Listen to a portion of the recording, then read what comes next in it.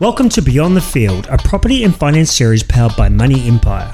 The content you are about to hear is designed to educate and inspire you to tick off your property and finance goals. And when we say beyond the field, we mean your field, whatever that may be.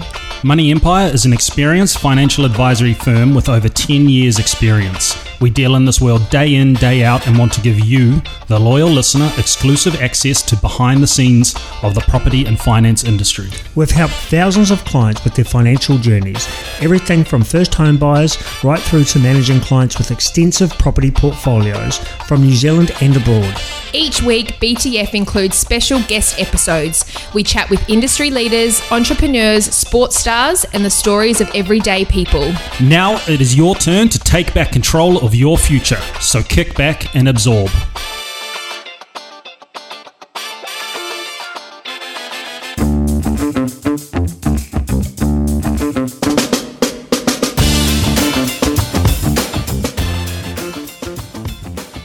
My name's Kay Malmstrom, I'm Isa Nasiwa. and today's topic, we're talking about buying off the plans.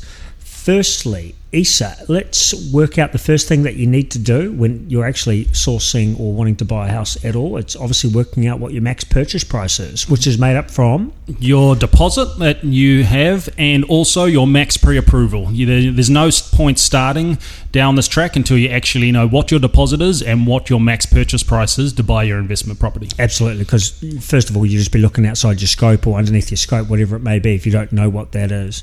The second thing we would recommend to do is if you're buying off the plans is obviously research the development and the developer. So understanding their track record and previous projects, what they look like. Yeah, absolutely. It's such a big investment and, often one of the biggest investments people will make in their lives, but you really want to know what type of developer is doing the development. You want to know what their previous builds are and even have a look at them if possible, geographically and depending. And you want a developer with a good track record. Yeah. You don't want to chuck all your eggs in one basket for someone that's just starting off, but you do want a good track record of a developer. What you will know from developers is that their concepts or their, I suppose, developments are pretty similar and they don't sort of go outside their scopes or their looks too much. So if you do look at their previous projects, you'll get a good understanding or feeling of what those projects or the upcoming ones may be looking like. Thirdly, you'll look at, I suppose, the contract. So if you're buying off the plans, is this going to be a fixed price contract with progress repayments, or is this going to be a turnkey or whatever it may be? You need to look at into them and what the differences are. So firstly, the differences between a fixed price contract that's a turnkey and a progress payment. Yeah, look, a fixed price turnkey project is exactly that. You get your pre-approval, you'll source your funding, but the job will be completed when you get handed the keys at completion. On the other side of that is progress payments, where the loan will be drawn down from the bank at certain stages throughout the build to complete certain stages. And it can range from 5 to 6 different stages where the bank will pay it down compared to a turnkey. So conceptually, a turnkey is that you don't have a mortgage until you're literally given the keys, like you said, to walk in the front door and own it. And the progress payments are when you do have a mortgage along the way and have serviced that debt, even if you're renting or owning somewhere else at that time. So it's two things to keep, I suppose, in mind with that. And when you do it, go unconditional and go into a contractual arrangement with these, you are required to pay a deposit, and that might range from 5 or 10% depending on what is going on with this type of development. The other thing to chuck on top of that, Isa, is that you might be purchasing the land first with the I suppose the progress payments coming on the build later on, and that can get in more detail. So you might be buying the land outright with the mortgage initially and then having progress repayments on top of that. So you just need to understand what that looks like. I suppose fourth point is to understand the bank's process around this, because they're going to need, obviously, to look at that contract.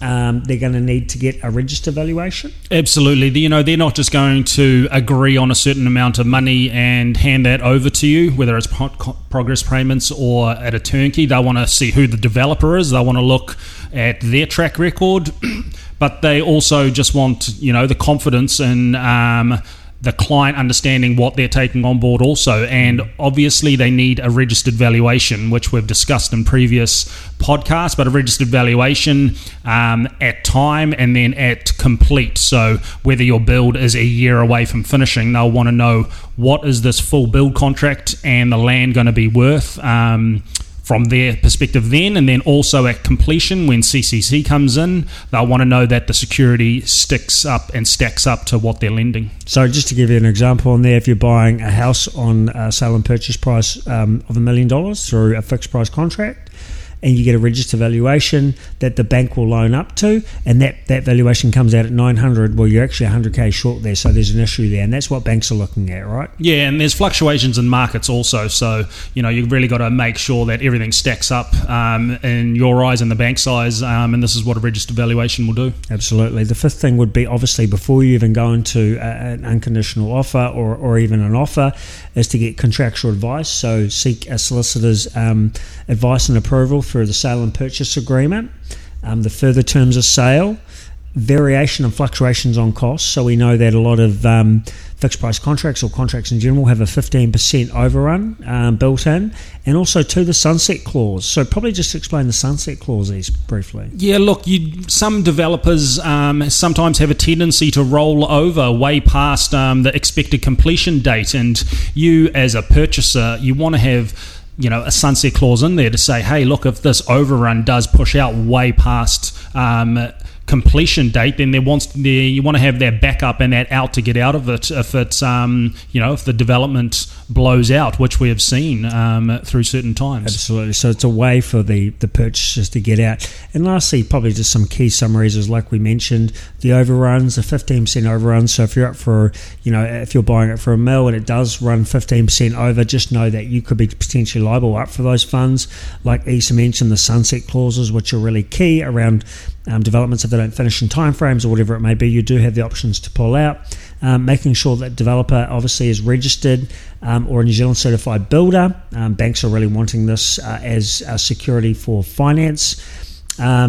Depending on also to the sale and purchase and the developer, maybe contract works for insurance. Normally developers carry this, but if it's a small developer, you may need to look at this yourself.